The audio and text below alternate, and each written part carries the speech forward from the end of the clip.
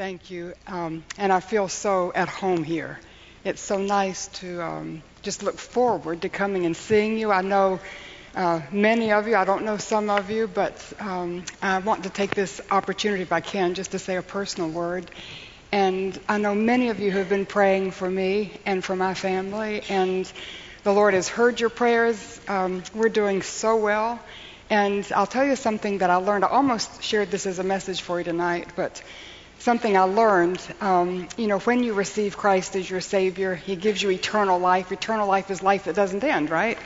And not even death interrupts eternal life. That's your relationship with God. And my husband, when he was 5 years of age, he gave his heart to Christ. And so he had that personal relationship with God. He had eternal life. So when he moved to heaven on August 19th and he closed his eyes to this life, he opened them to the face of Jesus. That relationship with God wasn't interrupted. So he just went from faith to sight. What I want to tell you is that and this is something I discovered firsthand, my relationship with God wasn't interrupted either.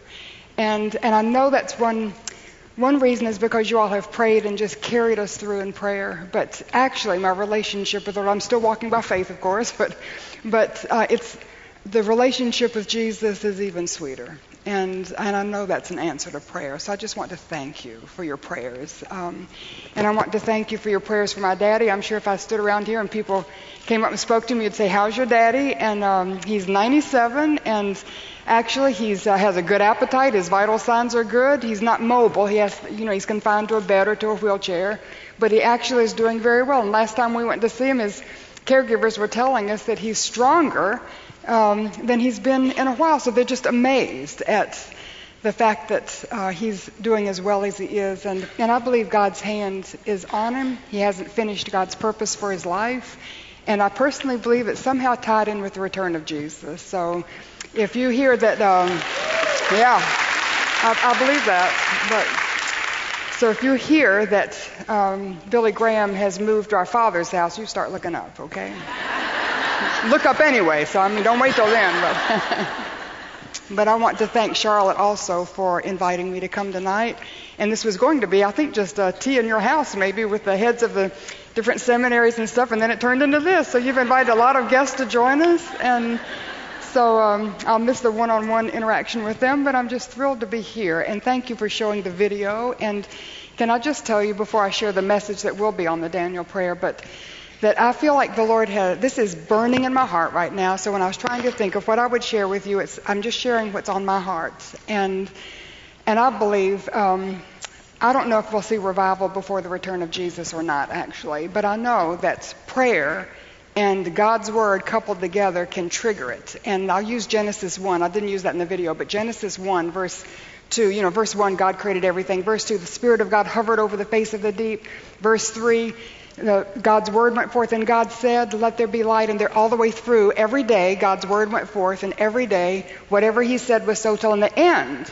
Through the preparation of the Spirit and the proclamation of the Word every day, in the end, planet Earth was a place that God said was good, and a place He blessed, and a place in which He could see His image reflected. And so I just, He just put it on my heart. He just gave me the idea, I guess, or if you want to call it a vision. I didn't see things, but, just burden on my heart that what if we could get people to pray, and I mean really pray, like we're going to talk about tonight, to really pray.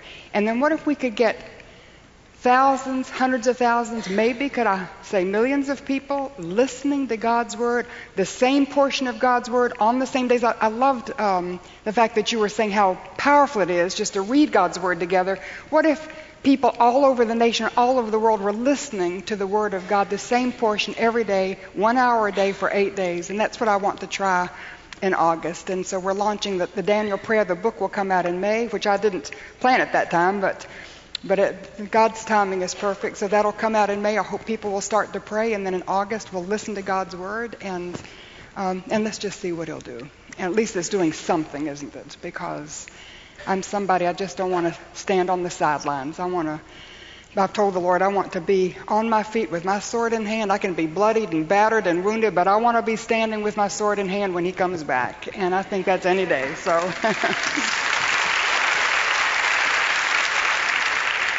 before we have the message, would you pray with me? So, Father, we come before you now and we thank you. Thank you for your presence in this place. Thank you for those who have made time on a Thursday night to get through that horrendous traffic and leave everything they had to leave in order to be here on time in their seats because they want to hear from you. Lord, we're just too busy, we're too tired to have another meeting. We want to come and have an encounter with you tonight. So we're asking that you would speak to us, Lord. And as we choose to open our ears and listen, would you speak to us, whether it's in spite of the words or because of them, Lord? We want to hear you tonight. And we want this to make a difference in our lives. We're not just coming for inspiration or encouragement. We're coming, Lord, to receive what you have to say that we might leave this place and to be transformed in the way we pray. And I want to pray especially for those in Overflow who are watching on video, Lord, and I just thank them. Thank you for moving them to come and be in that Overflow room, Lord, so your spirit is not bound by time or space, and you can be as fully present in that room as you are here. So, dear Holy Spirit, would you pour yourself out upon us, not because we deserve it, but because we ask you to bless us. You're the one from whom all blessings flow. If you don't bless us, we won't be blessed. So we're asking that you pour it out in Jesus' name and for his glory. Amen. You know, our world is in a mess. And our nation is in a mess. And I wonder if we just pull that down personally to your world. Is your world in a mess? Do you have a relationship that's in a mess, or your church is in a mess, or your family's in a mess, or your neighborhood's in a mess, or your office is in a mess? And what can one person do? When we're faced with a mess or a crisis or a disaster or just, things unraveling, what can one person do? And sometimes we think one person just can't do anything, and so we just wring our hands and we complain and we gossip and we just roll our eyes. And just like every night when I watch the news, my son-in-law is getting sort of fed up with me. Every night I watch the news and you roll your eyes and you wring your hands and you think, what a mess. But there is something we can do. We can pray. And about 60 years before Jesus was born, there's a true story according to the Jewish historian Josephus. And he tells a story that there was a drought in Jerusalem, and it was so severe that it was in danger of just cutting off a whole generation. And so the city elders called for Hani. And Hani was known as the rainmaker. So they asked him to come out and pray for rain. So Hani came outside the city, and he prayed for rain, and nothing happened. So Hani took his staff and he drew a big circle around himself. Then he got down on his knees and on his face inside that circle and he prayed for rain. He said, God, send the rain. And so while he prayed, there was a sprinkling, just a light sort of a drizzle. And he said, Lord, not for that rain have I prayed. I'm praying for rain that will just be an outpouring of rain. So as he prayed, it was a deluge, like what we would call a gully washer. And he said, Lord, not for that kind of rain. I want a slow, steady rain that will fill up the cisterns and the reservoirs and the creeks and it will end this drought. And while Hani prayed, there was that slow, steady drizzle and the downpour. And anyway, the drought was ended and the streams were filled up in the reservoirs because Hani had said, Lord, I'm going to stay in this circle and I'm going to pray until you send the rain. And God answered his prayer. And my challenge to you tonight, I want you to draw a circle. And I don't mean literally, all right? So please don't anybody think I've gone over the edge. But to draw a circle, and by that I mean wrap your mind around your sphere of influence. If it's your family, if it's your neighborhood, if it's your office, if it's your church, if it's your city, whether you're from Wake Forest or Raleigh or Cary or Garner or Apex or Fuquay or Rolesville or I'm afraid to start naming them. I'll leave somebody out, but you know what I mean. Just your neighborhood and this state and this nation, just you decide what's in your circle. And I was thinking as I was sitting there praying, I want to be in your circle, all right? So pray for me. Put me in your circle. So just whoever's in your circle. And then you get in your circle and you're wrapping your heart and your mind around it. And you're saying, God, I will not let you go. Like Jacob did when he put his arms of faith around that man in the Jabbok River, and he said, I won't let you go until you bless me. And we put our arms of faith around God, and we say, God, we won't let you go until you bless those who are in my circle. Yesterday, as the storms were coming, I can tell you I was on my face, back in my bedroom, drawing a circle. And what I felt God put on my heart was Wake County. And I was praying for Wake County. Don't let anybody be hurt. Don't let anybody die. And the Lord was gracious, and He just extended that to all of North Carolina. And people died south of us and north of us. And I'm sorry, and we pray for them. But that's what I'm talking about. Getting serious about drawing your circle and asking God to bless all that's within your circle. The prophet Daniel, he didn't draw a circle. He didn't say he drew a circle, but in Daniel chapter 9, that's what he was doing. He was drawing a circle, and he gives us a pattern for prayer in our circle that I want to share with you tonight. And there are 6 aspects to this pattern that I'll give you, and then we're going to go through one by one. If you brought your Bible, you can turn to Daniel chapter 9. I'm not going to read the passage because of time, but I will go phrase by phrase and verse by verse. So if you have it on your smartphone, if you have it on your hard copy, if you have it on your tablet, however you use your Bible today, whatever is most convenient. But Daniel chapter 9, and there are 6 aspects to his prayer. And the first is that Daniel prayed because he was compelled to pray. He prayed because he was centered in prayer. He prayed confident in prayer. He prayed with contrition. He was contrite in prayer. He prayed with clarity, and he prayed until it was confirmed. So that's where we're going. So first of all, I want you to see that he prayed under compulsion. He was compelled to pray. The first verse says that it was in the year of Darius the Mede, and it just gives us insight. We read between the lines, and Daniel was in captivity in Babylon. And I know you know the story of the southern kingdom of Judah. When they were on like a roller coaster spiritually. They would go up with a good king and down with a bad king, and up with a good king and down with a bad king, until finally they had bad king after bad king, and they were defiant, they were rebellious, and God sent a messenger after messenger, and they defied God, and they disobeyed God, and finally God had enough, and so He sent in the Babylonians. And the Babylonians had taken them all into captivity. And Daniel was one of the first ones the Babylonians took into captivity. And so his world, his nation of Judah, was in a mess. They were being held captive by the enemy 800 miles east. They were separated from their foundation of faith, if you want to put it that way. They were separated from God's place of blessing. They weren't right with God. And so Daniel felt compelled by the problems in his world. So what are the problems in your world?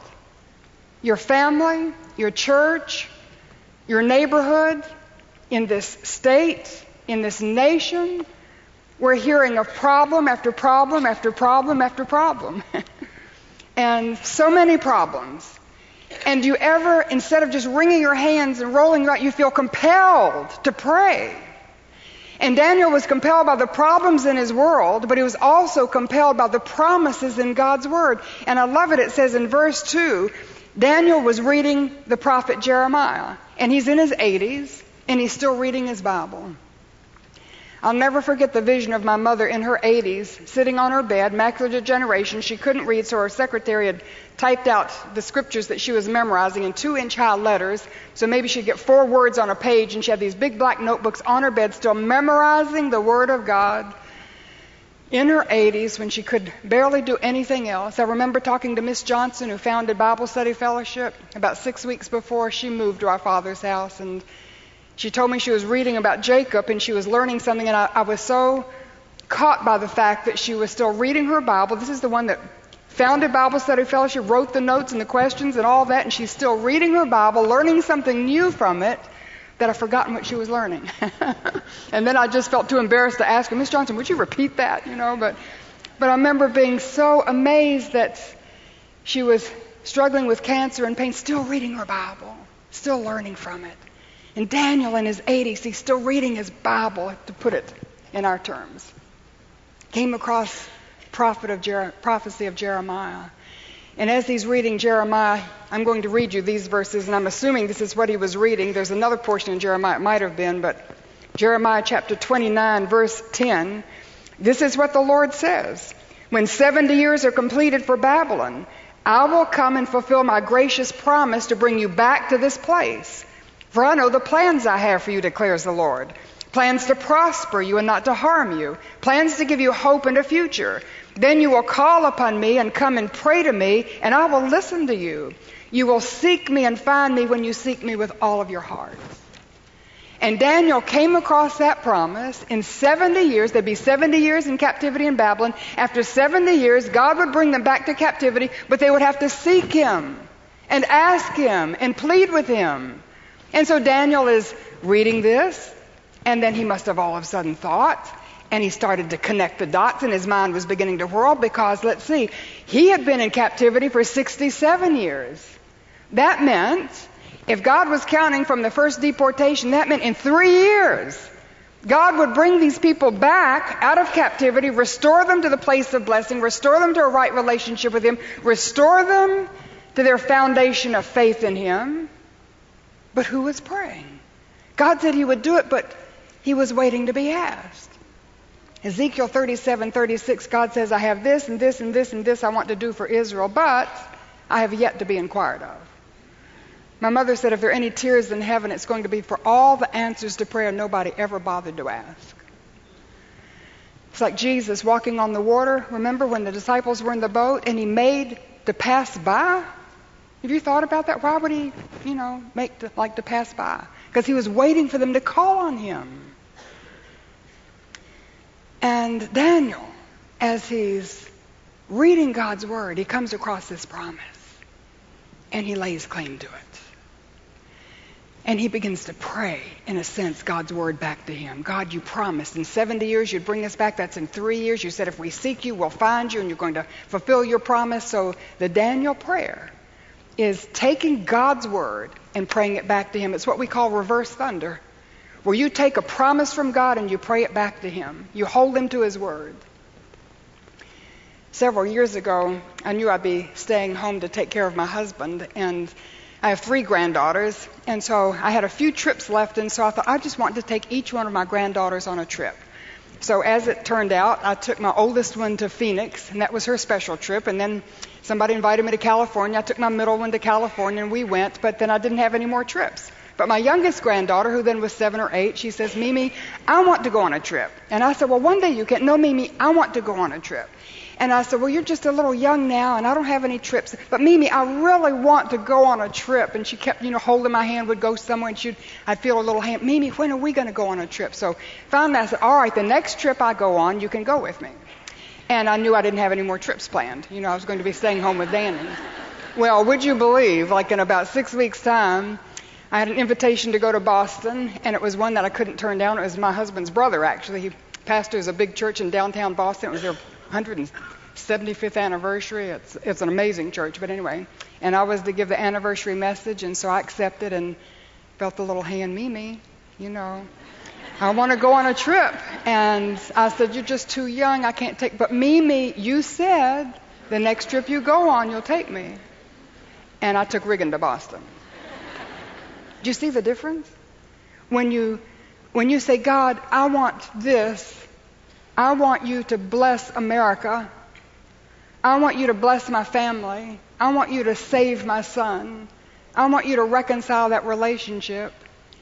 There's a difference when you say, God, you said, if your people who are called by your name will humble themselves, pray and seek your face and turn from their wicked ways, then you said you'd forgive us and you'd hear our prayer and you'd bless our land.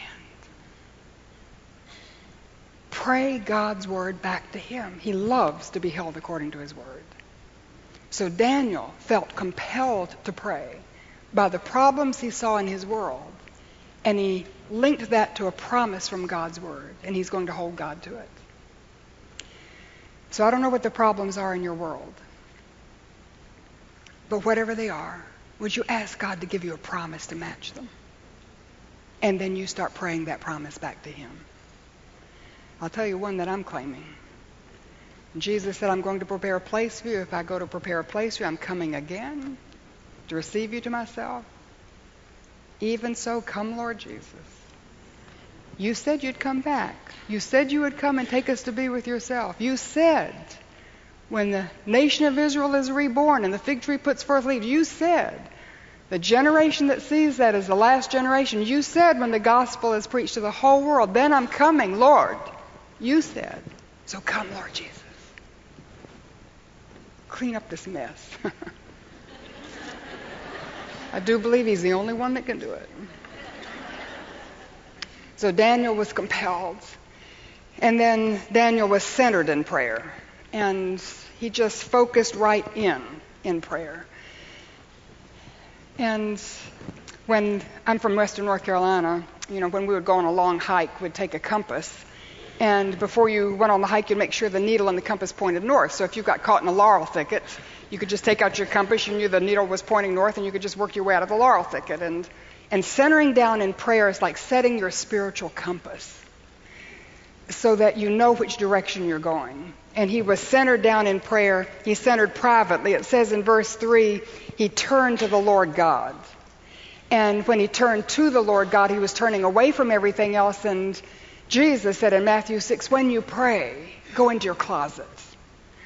And I'll tell you something, you can pray anytime, anywhere, any place. Praise God, he's available 24/7, right?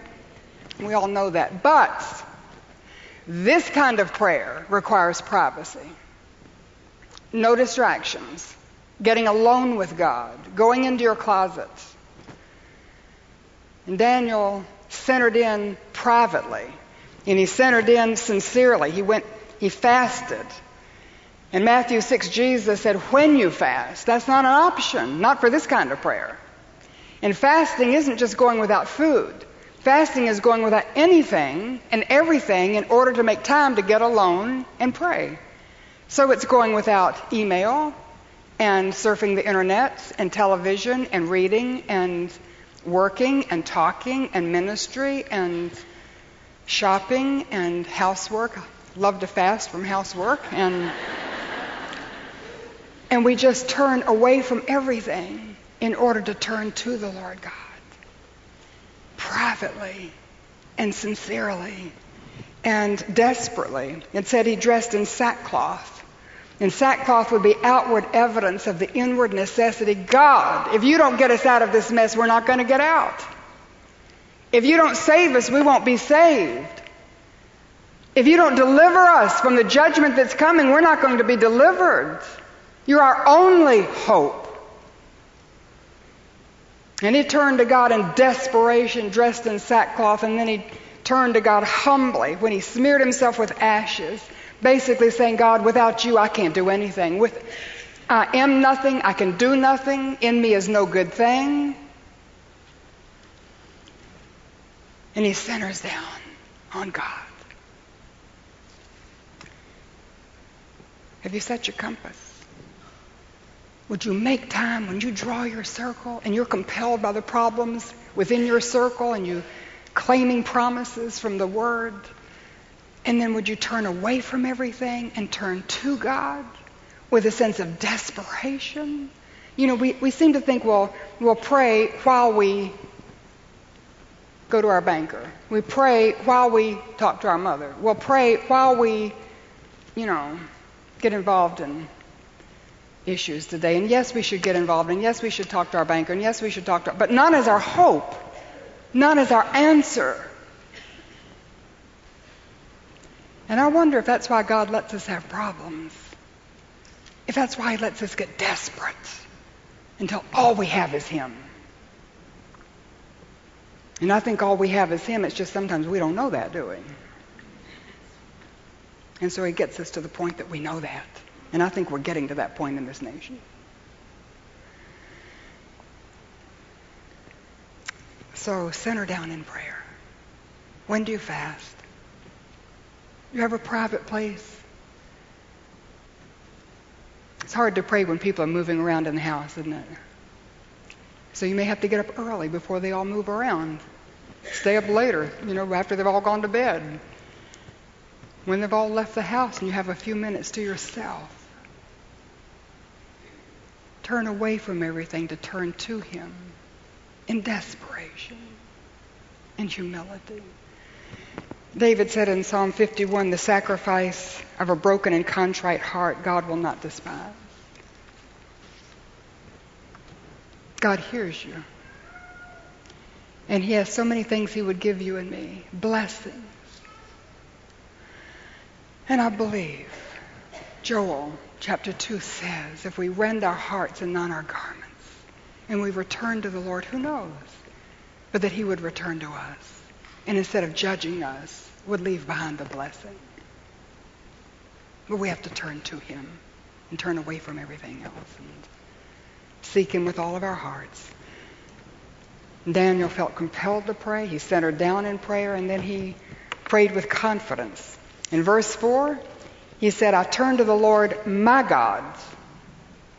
Catch that pronoun? God was his God.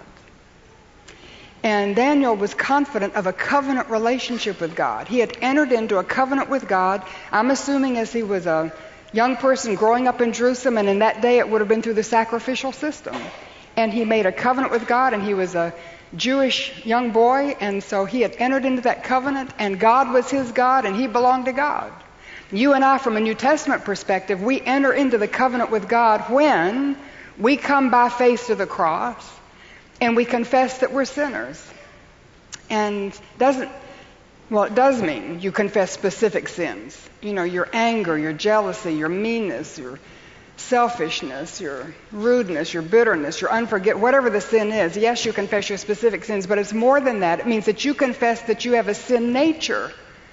We were born in sin. So we're born, if you're given a choice, you will choose to be selfish. You want whatever that is for yourself. And if you're given the choice, you'll lose your temper when somebody does that. Or you're given the choice, you'll lie to get out of a pain. When the pressure comes on, our sin nature comes out. We're sinners. All of us, the Bible says, every single one of us was born in sin. We're all sinners before a holy God. And we come by faith to the cross and we just tell God, I'm a sinner. I've sinned specifically, and my nature is a sin, and I'm sorry.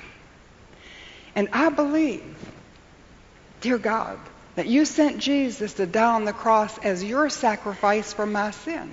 If nobody else was a sinner and needed a Savior, I believe you would have sent Jesus just for me.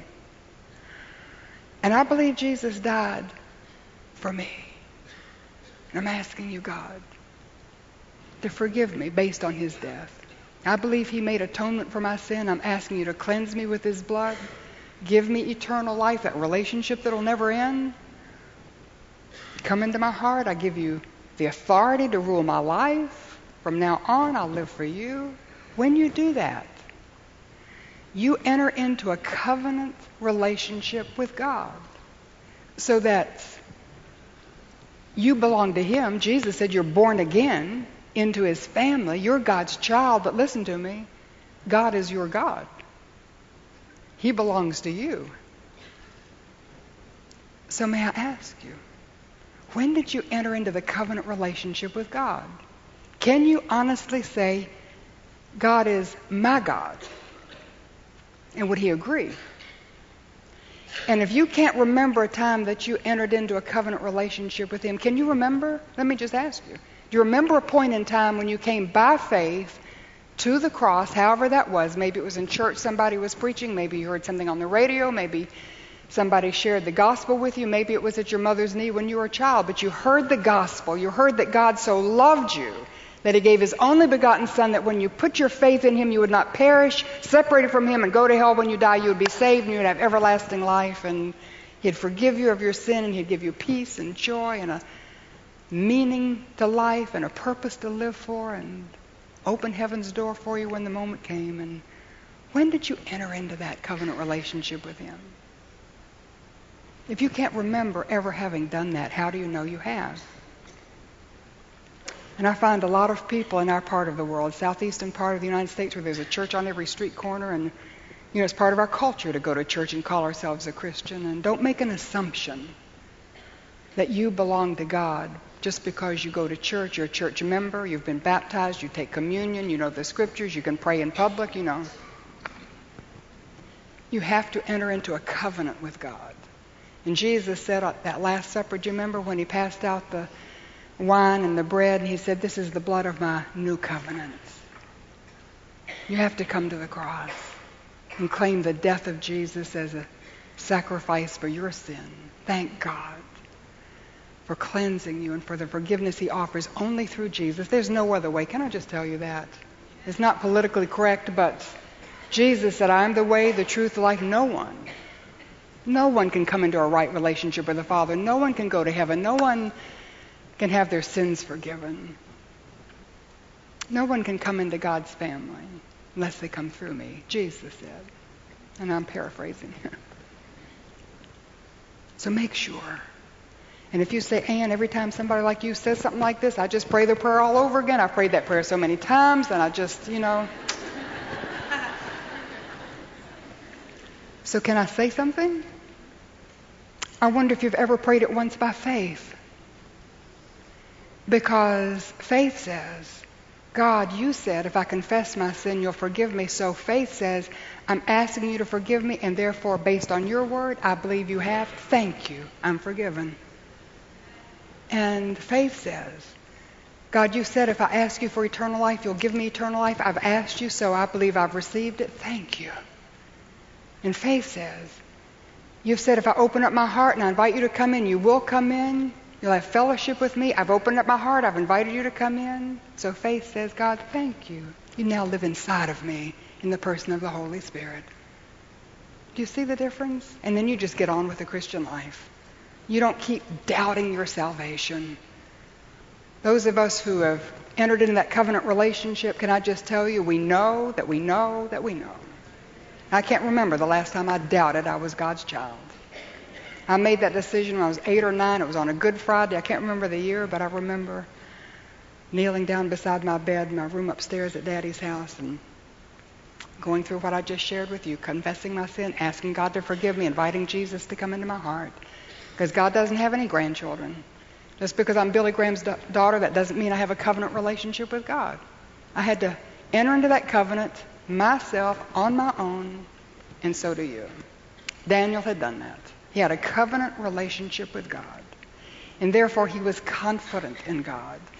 Confident in God's covenant, confident in God's character. And people today say, well, I don't think God is like that. And my God would never do that. And my God loves everybody. He'll take everybody to be with him.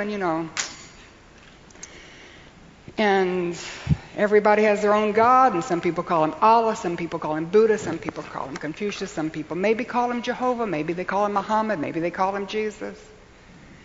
Daniel knew his God. And God is exactly the way he's revealed in his word. Okay? He's exactly the way he's revealed in Jesus. Jesus is God in the flesh. If you want to know what God's like, you look at Jesus. But God reveals himself in this book. From Genesis to Revelation, it's the revelation of God. It's his word, but he's revealing himself. And Daniel knows his God. So Daniel knows the character of God, his faithfulness. In verse 4, he says, O Lord, the great and awesome God who keeps his covenant of love with all who love him and obey his commands. Daniel knew the faithfulness of God to keep his covenant of love with Daniel. So I'll just quickly go through his testimony. Chapter 1, do you remember when he came enslaved to Babylon? He was about 15 years of age. They changed his name so that his name now honored a pagan god. I expect they emasculated him because his overseer, his immediate supervisor, was the chief of the eunuchs. And then they said he would have to eat food that came from the king's table, meaning it had first been offered to idols, meaning that every time he ate a bite, he would be giving tribute to a pagan god. So Daniel, he couldn't prevent his name from being changed. He couldn't prevent what they did to him physically, but he wasn't about to eat food that was offered to an idol and give tribute to an idol. So he said, I'm not going to do that. And he said, just give me a test. Put me on water and vegetables and fruit for 10 days. And so they did. And after 10 days, he was healthier and smarter than all those who had compromised because God is faithful. And in chapter 2, Nebuchadnezzar, the king of Babylon, had a dream. He woke up, he was very disturbed, so he called for the wise men, and he said, I want you to not just interpret the dream, but tell me what the dream was, because I've forgotten it. And the wise men said, nobody can do that. And he said, well, you're good for nothing, and he ordered them all killed. And Daniel was, at that point, one of the wise men. So he had just gotten a death sentence. So he said, whoa, give me a night. So Daniel, I wonder, did he go to sleep? But when he woke up the next morning, God had given him the dream and the interpretation because God is faithful. And in chapter 3, his 3 friends out on the plain of Shinar refused to bow down to the statue of gold, and so they were thrown into the fiery furnace, and the Son of God shows up. Not a hair on their heads was singed because God is faithful. And in chapter 5, Daniel goes into that feast of Belshazzar, who I'm guessing is Nebuchadnezzar's grandson. He was a spoiled brat, and they're in this big drunken orgy, and in the middle of the drunken feast, they brought out the vessels dedicated to the glory of God in the temple in Jerusalem, and they were toasting their pagan gods with them. And there's this hand that begins writing on the wall, and they go stone cold sober, and somebody calls for Daniel, and Daniel tells Belshazzar to his face, this night your life will be required of you. And that night the Medes and Persians slipped under the gate, and they took Belshazzar's life because God is faithful. In chapter 6, the next king, Darius, egomaniac, he was convinced by the enemies of Daniel to declare that people could only pray to him. And he signed that into law. And Daniel opened his window to Jerusalem like he did 3 times a day, got on his knees, prayed, was arrested, thrown to the lion's den. Next morning, the king, Daniel, has your God been able to deliver you? Oh, yes. He sent an angel to shut the lions' mouths because God is faithful. Confident in the faithfulness of God by his experience. What experiences have you had of God's faithfulness?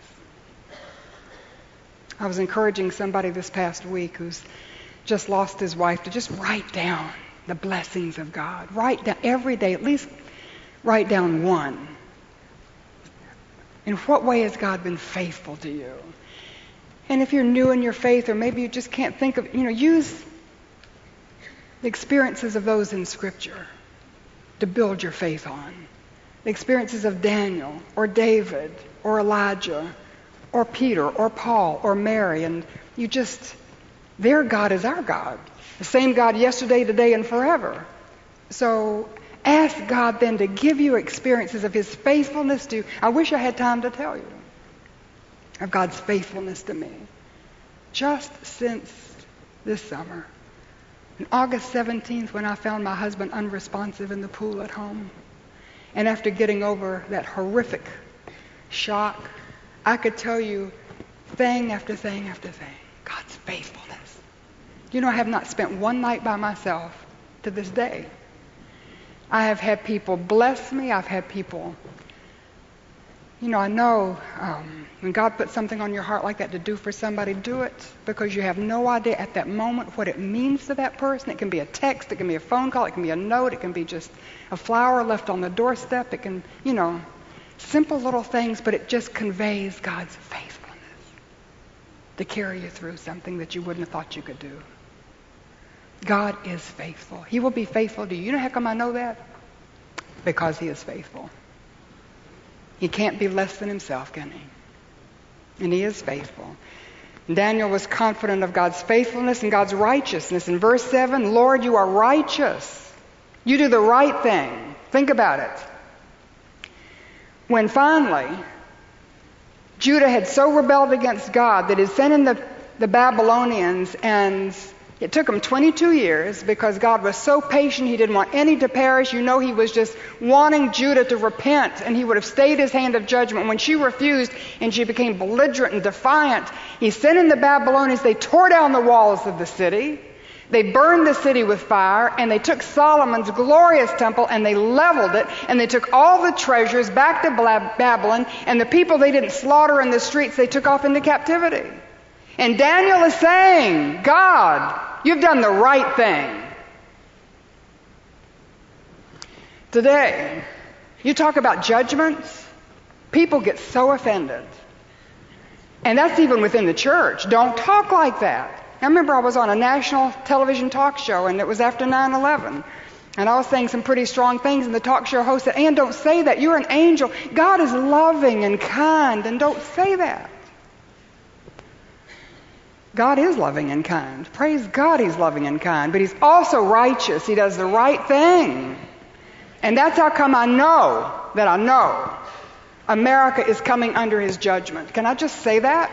Because God is righteous. And you cannot shake your fist in his face and do the things we're doing with impunity.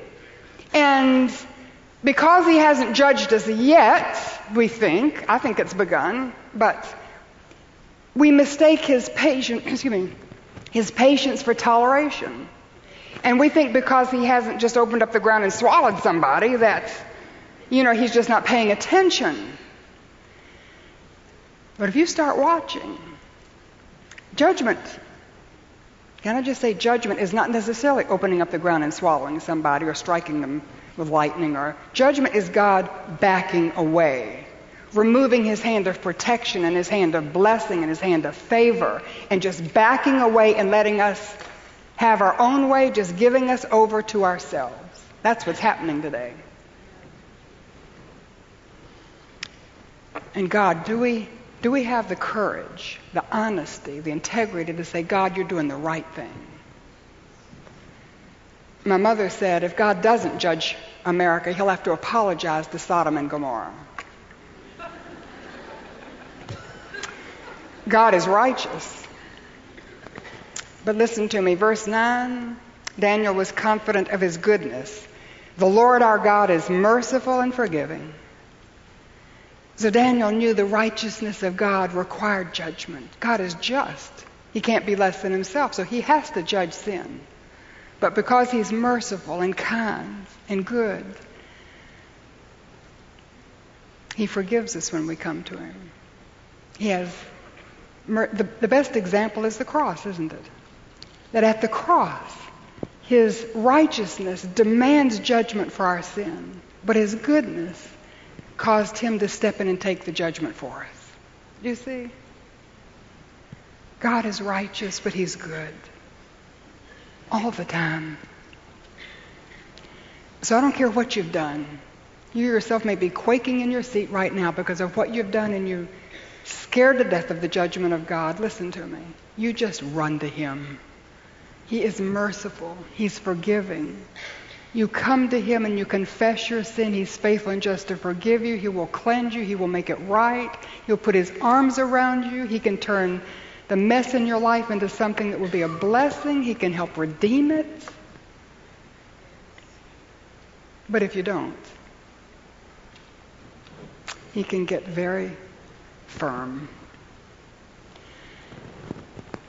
God is faithful. He's righteous. He's good. Verse 15, Daniel was confident of his greatness. Now, O Lord our God, who brought your people out of Egypt with a mighty hand and who made for yourself a name that endures to this day. In other words, God, if you could move the heart of Pharaoh to let your people go, you can move the heart of this Persian emperor to let your people go. Because God is a great God. And if God could save Noah from his judgment in the flood, if he could save the Israelites from their bondage in Egypt, if he could save them from Pharaoh's pursuing army and open the Red Sea and bring them through, if he could save them in the wilderness from all the Perizzites and Ammonites and Edomites and, all the ites, all those enemies, bring them into the promised land, give them victory after victory after victory, if he could raise Jesus from the dead and deliver us from judgment once and for all, he can deliver his people today. The people in your circle, the people in your family, in your church, in your neighborhood, in this city, in this state, this nation. It's not too late, or I wouldn't be up here, I don't think. I wouldn't be coming out with this book and the things I'm doing. I believe God is still calling out to us. Turn to me, turn to me, turn to me, and I'll turn to you. It's not too late. But I believe we're on the brink, and we're over into the abyss, and we're going to reach that tipping point where it will be too late, and we'll be like Jeremiah crying as we watch our nation destroy itself. And Jeremiah had the eyes to see and the ears to hear and the heart to understand that in back of the Babylonians was God. If you had read the newspaper in that day, I doubt it would have said that. You read the newspaper today, it talks about ISIS, it talks about record-breaking storms, it talks about slashings, 567 in New York City. As I understand it, just since this year, talks about murders and polarization and rioting in the streets, and they don't have the eyes to see. In back of it is a righteous, holy God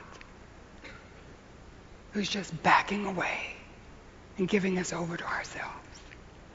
That's his judgment. So God is a great God.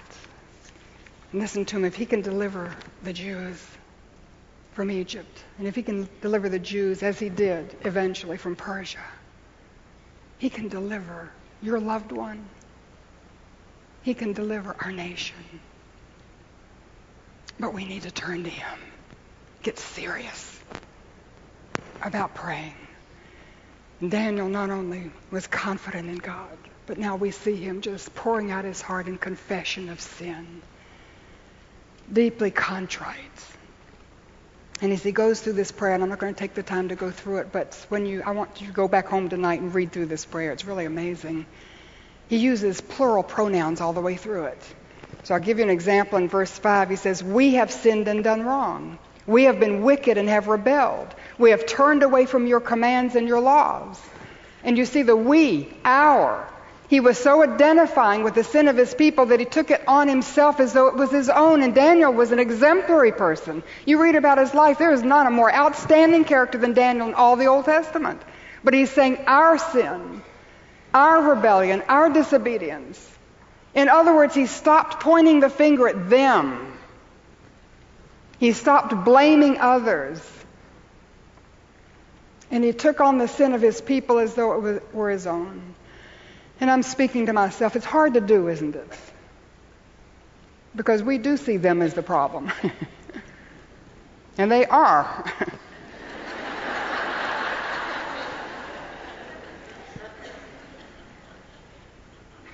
But we're all sinners, aren't we? The ground is level at the foot of the cross.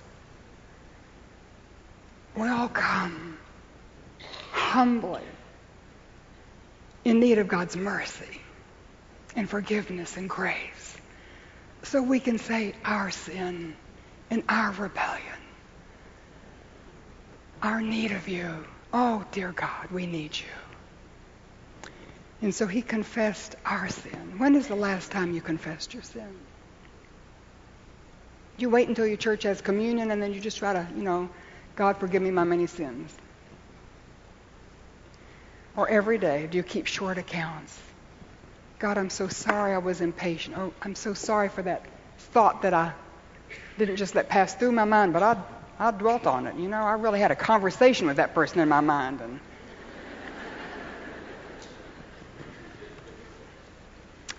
And the stomach ache that's really coming from bitterness and unforgiveness and headaches that come from anger and,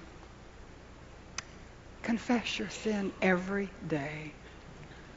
When you've entered into that covenant relationship with God and you've come to the cross, you're forgiven. You know that, of all of your sin, past, present, and future. Praise God. He will never hold you accountable for the guilt of your sin ever again. You know that? It's all under the blood of Jesus. When he said it's finished, he meant it. It's finished. You're forgiven. You're cleansed. You're clothed in his righteousness. So why do we come back to the cross every day to confess our sin? In order to just keep our fellowship with God sweet. To make sure there's no barriers between him and us. To confess our sin so that there's nothing that's clogging the flow of his Holy Spirit in us and through us, so that we can be that channel of blessing to other people. Confess your sin. And I found myself that takes courage. It takes a lot of courage to see myself as God sees me, because, I pretend about myself. And I think I'm, pretty good, and I'm a little bit better than that person, not as bad as that person. And God showed me that several years ago, that sin in my life I didn't even know was there, and conviction set in, and it took enormous courage to look at myself as he sees me and confess it using the same labels for the sin that he uses. Confess your sin. And he confessed our sin and our shame. In verse 6 and 8, he says, "We have not listened to your servants the prophets, who spoke in your name to all the people of the land. Oh Lord, we are covered with shame because we've sinned against you. And God had sent a messenger after messenger. He sent Jeremiah, who spoke with tears, and sent Ezekiel, who spoke with visions, and Amos, who spoke with logic, and Isaiah, who spoke with eloquence, and messenger. And those were great prophets. I mean, they had the best. And they were cruising through the land, speaking to the people and preaching, and their messages were God's word. I mean, these were the greatest of the Old Testament prophets, one after another. And the people refused to listen. They turned deaf ears. They rebelled against God. And that's a shame. And I think in this part of the country, we have some great preachers. And we have some maybe not so good, but you know, you can turn on television, you can get some good ones, not so good ones. But we've got a lot of variety, a lot of opportunity. We have great churches almost on every street corner. We have Bibles in the bookstores, and we have Bibles in our homes, and we have a multitude of translations, and we have Bible studies in this area. So many Bible studies. Praise God for them. And we're disobedient, and we don't read our Bibles, and we're not living for... That's a shame. Because we know better. And I think of America. And we're different from other nations. You know that. They're trying to tell us that we're not, but we are. And the politically correct people don't want to say this, but our nation was founded on faith in God. And our first president, George Washington, took the Continental Congress, and the first act was to get on his knees and dedicate this nation to the glory of God. And look how God has blessed us. And He's given us His favor and prosperity, and we're shaking our fist in His face and stripping the name of His Son from everything that's public, and saying we can't take the Bible here, we can't say this there, and just, that's a shame. Because we know better. And that leads to scorn. In verse 16, your people are an object of scorn. People, the world would look at Jerusalem, and the walls were broken down, and the city was burned, and the temple was no more, and they would say, if your God is God, I don't want to know Him. If America's God is God, we don't want to know Him. You know, that was something that came after that tsunami. Was it in Japan, the earthquake? And after the things that have happened here, and the looting and the stealing, and then in Japan, after that, everybody queued up, everybody helping each other, and think, why would the Japanese want America's God when America's people behave so lawlessly? And I don't want to... I'm using America because it's actually burning in my heart right now, but within your circle. I remember once being called in to mediate between a husband and wife, and the wife was a believer and the husband was not, and the wife had behaved in a very wrong way. She had wronged her husband. And I remember the husband going out the kitchen, slamming the door, screaming at her, if you're a Christian, I never want to know your Christ. I remember hearing my daddy say that he wanted God to take his life before that would ever be said of him. Daniel's confessing the sin and shame and scorn of his people as though it was his own. Praying with deep contrition. There's just no room for pride, no room for judgmentalness, no room for self-righteousness. We just come before God. Oh, God, please. We're sinners. We're ashamed. We haven't lived rightly before you. People see us and we know we have not been a witness like we should have been. Oh, God, please, we come to you anyway, pleading your mercy and your forgiveness. And Daniel was very clear about what he was asking God. In verse 16, O Lord, in keeping with all your righteous acts, turn away your anger from Jerusalem. O Lord, listen. O Lord, forgive. This is verse 19. O Lord, hear and act. For your sake, O my God, do not delay, because your city bears your name. So I want you to understand the basic problem in Judah was not the fact she was in captivity in Babylon. The basic problem in Judah was not that she'd left her foundation of faith. The basic problem in Judah was not that she was enslaved to the Babylonians. The basic problem in Judah was sin. And in America, the basic problem in our nation is not political. Now, that's a problem. But it's not the basic problem, and it's not the economy, and it's not immigration, and it's not, technology, it's not the military, it's not... The basic problem in America is sin. So when we pray, we're not praying, we can pray for those problems. Yes, we can. But bottom line, we're saying, oh God, would you hear our prayer? Would you forgive our sin? We want to stand in the gap for our people. Oh Lord, hear. Oh Lord, act. Oh Lord, forgive. Why? For the glory of your name. Bottom line. We're not just wanting what we want because we want an easier life. We want it to be more peaceful. We want our economy to go up so we can have more money to spend on ourselves. We're not, bottom line, for the glory of your name. As we pray your promise back to you, if your people who are called by your name will humble themselves and pray and seek your face and turn from our wicked ways, and God, we've done that. And we've spent time turning from our wicked ways. We've confessed our sin, and we're willing to repent and turn away from it. And therefore, God, you've said you would hear our prayer, and you'd forgive our sin, and you'd heal our land. And God, when you do, for the glory of your name, everybody will know. It wasn't a political party. It wasn't a new president. It wasn't, it's just God pouring out his Spirit on his people, bringing us, what I pray, would be revival, an outpouring of freshness to our faith that would be contagious, flow in us and through us to our land. And God would be glorified. The name of Jesus would be exalted. Bottom line, our prayer is for the glory of God. So I'm going to tell you, if he's glorified through judgment, if he's glorified through drawing a red line, and when God draws a red line, he doesn't vacillate. And he draws a red line and we cross it, and we pass the tipping points, he's glorified, even in his judgment.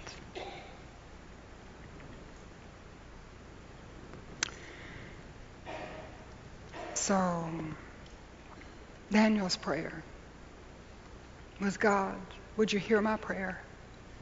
Would you forgive our sin?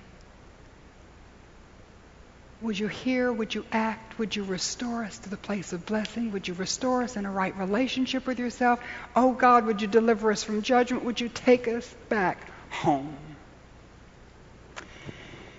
Daniel, in a sense, hunkered down in his circle, praying for his people. He prayed until his prayer was confirmed, and he didn't have long to pray, because his prayer was answered immediately. In verse 20, while I was speaking and praying. Verse 21, while he was praying, the answer came to him. Now sometimes God answers that quickly, and sometimes he doesn't. The next chapter he doesn't answer Daniel that quickly, but in this case he answered, and I believe he will answer you and me in the same way. And the way he answered Daniel, immediately he encouraged him. And the angel Gabriel came to him and said, Daniel, your prayer has been heard. You're highly esteemed. If that's the only answer I ever got to my prayer, it would be enough, wouldn't it be? And heaven has heard your prayer. You're highly esteemed. Listen to me. Someone who stands in the gap for your nation, someone who intercedes for those within your circle, is someone who's highly esteemed in heaven. Daniel's prayer was answered immediately through the encouragement, and then through enlightenment when the angel said to him, in verse 22, I've come to give you insight and understanding. So while Daniel was praying, he received insight and understanding. And this is a point that maybe is just for one person here tonight, but it's blessed me. You don't have to know everything when you start to pray. You don't have to have it all figured out. You don't have to just pray so specific that, oh my goodness, I didn't pray for that, so now God won't answer it that way. You just start to pray. And as you pray, God will give you insight and understanding as to how to pray. He can bring a verse to mind. He can bring a phrase to mind. He can bring a thought to mind. He can bring an idea to mind. And as you pray, he gives you insight and understanding. When I was a girl growing up, I would get my daddy's big binoculars, and I wanted to see a little bird, the first little bird in the summertime, indigo bunting, that would come out and sit on the maple tree in the front yard. And I'd take those big binoculars, and when I looked through the binoculars, everything was a blur. The mountains, the bird, the trees, and then I would move that little wheel in the middle, and it would come into focus. And as I looked through the binoculars and I turned that little wheel, it would come into focus, and I could see the little indigo bunting. And when you pray, and you're praying for the nation, you're praying for our state, you're praying for our city, you're praying for those in your circle, and it's all a blur. And as you pray, it's like the focus gets sharper and sharper, and God just brings you right down to what He would have you pray for. So while he was praying, he received insight and understanding. So his prayer was answered immediately. And it was answered ultimately. I love this. Verse 21, the angel came to him at the time of the evening sacrifice. There hadn't been a sacrifice in Jerusalem for 47 years. So why in the world would Daniel be mindful of the fact that this answer to prayer was coming at the time of the evening sacrifice? And I think God is very intentional. He doesn't do things whimsically or by mistake. He's very intentional.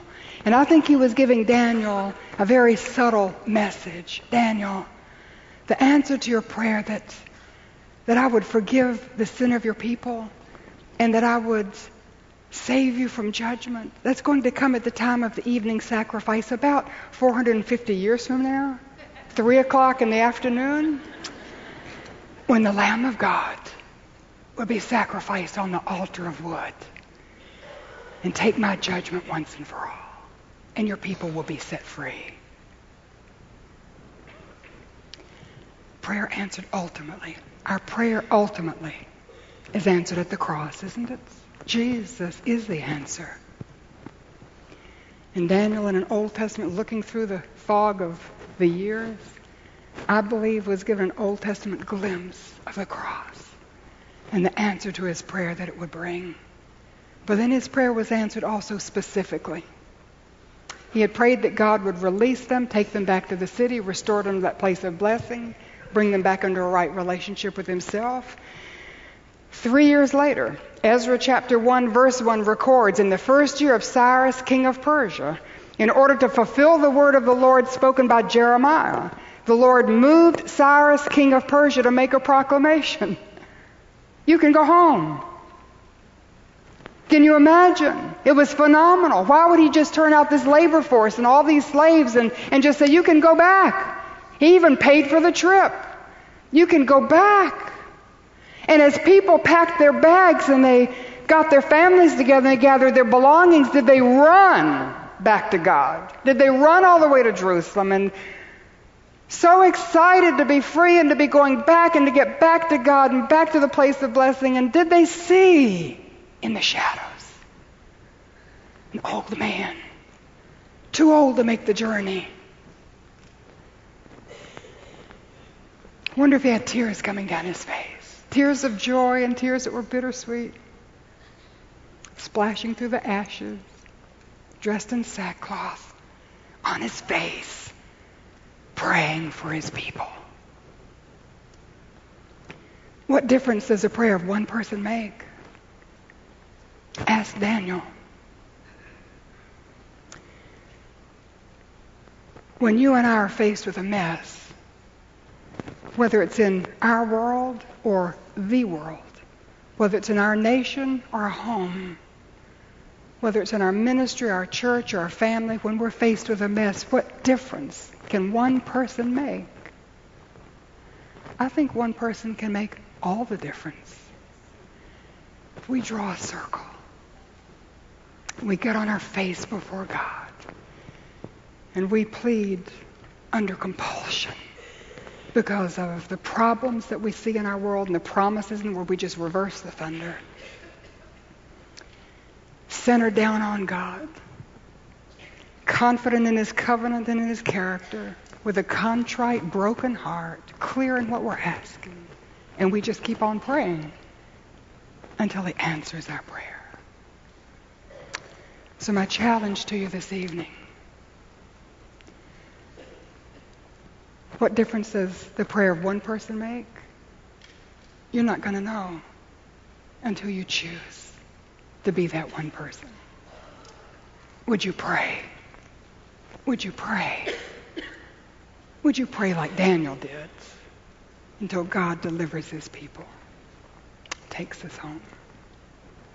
Pray with me, please.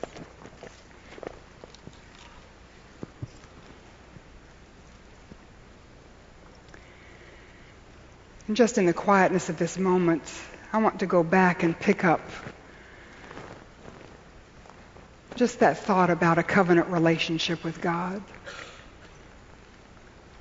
So with your heads bowed and your eyes closed, if there is anyone here who doubts that you're in a covenant relationship with God, or at least you're not sure, maybe you know you're not, but tonight you want to be in a covenant relationship with God and you want to know that you know, then right now, by faith, just pray this simple prayer after me. I'm going to pray slowly, so just pray in your heart. Put it into your own words. Dear God, I want to enter into a covenant relationship with you. And therefore I confess I'm a sinner. And I'm sorry. And I'm willing to turn away from my sin, if you'll help me. I believe Jesus died for me. And so right now, I'm asking you, dear God, would you forgive me of all of my sin? Cleanse me with his blood. I claim Jesus as my Savior, my atoning sacrifice.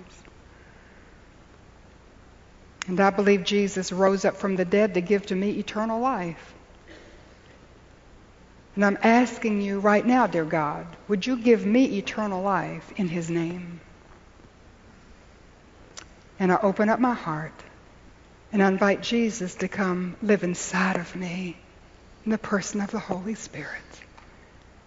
I give him the authority in my life. From this day forward, I seek to live for him. Thank you for hearing my prayer.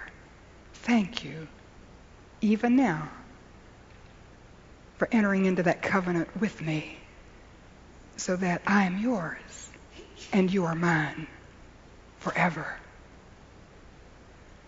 If you prayed that prayer or something like it, if you need help with verses to know, just to strengthen your faith in that decision that you've made, if you go to my website, anngrahamlotz.org, and you click on the link, Just Be Sure of Heaven, it'll give you verses, help you understand. And then you just take it by faith. For the rest of us who know that we know, it's time to get serious with God. These are dangerous days. I believe we're living at the end of human history as we know it. And God has allowed you and me the privilege of knowing him at the end. And there's a reason for that. I believe there's a reason that we're here tonight. This is a divine appointment. I believe he's calling out men and women to stand in the gap for Wake County, for North Carolina, for our beloved nation of America. He's calling out men and women to stand in the gap for their own families and churches and neighbors. He's calling you tonight to pray like Daniel did. So, Father, I'm asking you, please, these are my words, but I ask that through those words that you would stir our hearts. Oh, God, would we feel the compulsion that comes from the Holy Spirit drawing us on our faces before you. That we would pray like we've never prayed before. That we would rend our hearts and not our garments and stop just giving lip service, Lord, and get on our knees. Believing that if we turn to you, you will turn to us. And the people who are saved from your judgment may not even know that we've been praying. That doesn't make any difference as long as you know. And our prayers move heaven and change this nation. So we look to you. We don't look to the political process. And we'll vote and we'll be there, and Lord, thank you for that privilege. But that's not the answer. We look to you and you alone. Save us. For the glory of your name we pray. And it's in the name of Jesus, King of kings, Lord of lords, Lion of Judah, Lamb of God, the one who showed up in the fire with Shadrach, Meshach, and Abednego, Daniel's Lord, the one seated on the throne. It's in Jesus' name that we pray. Amen.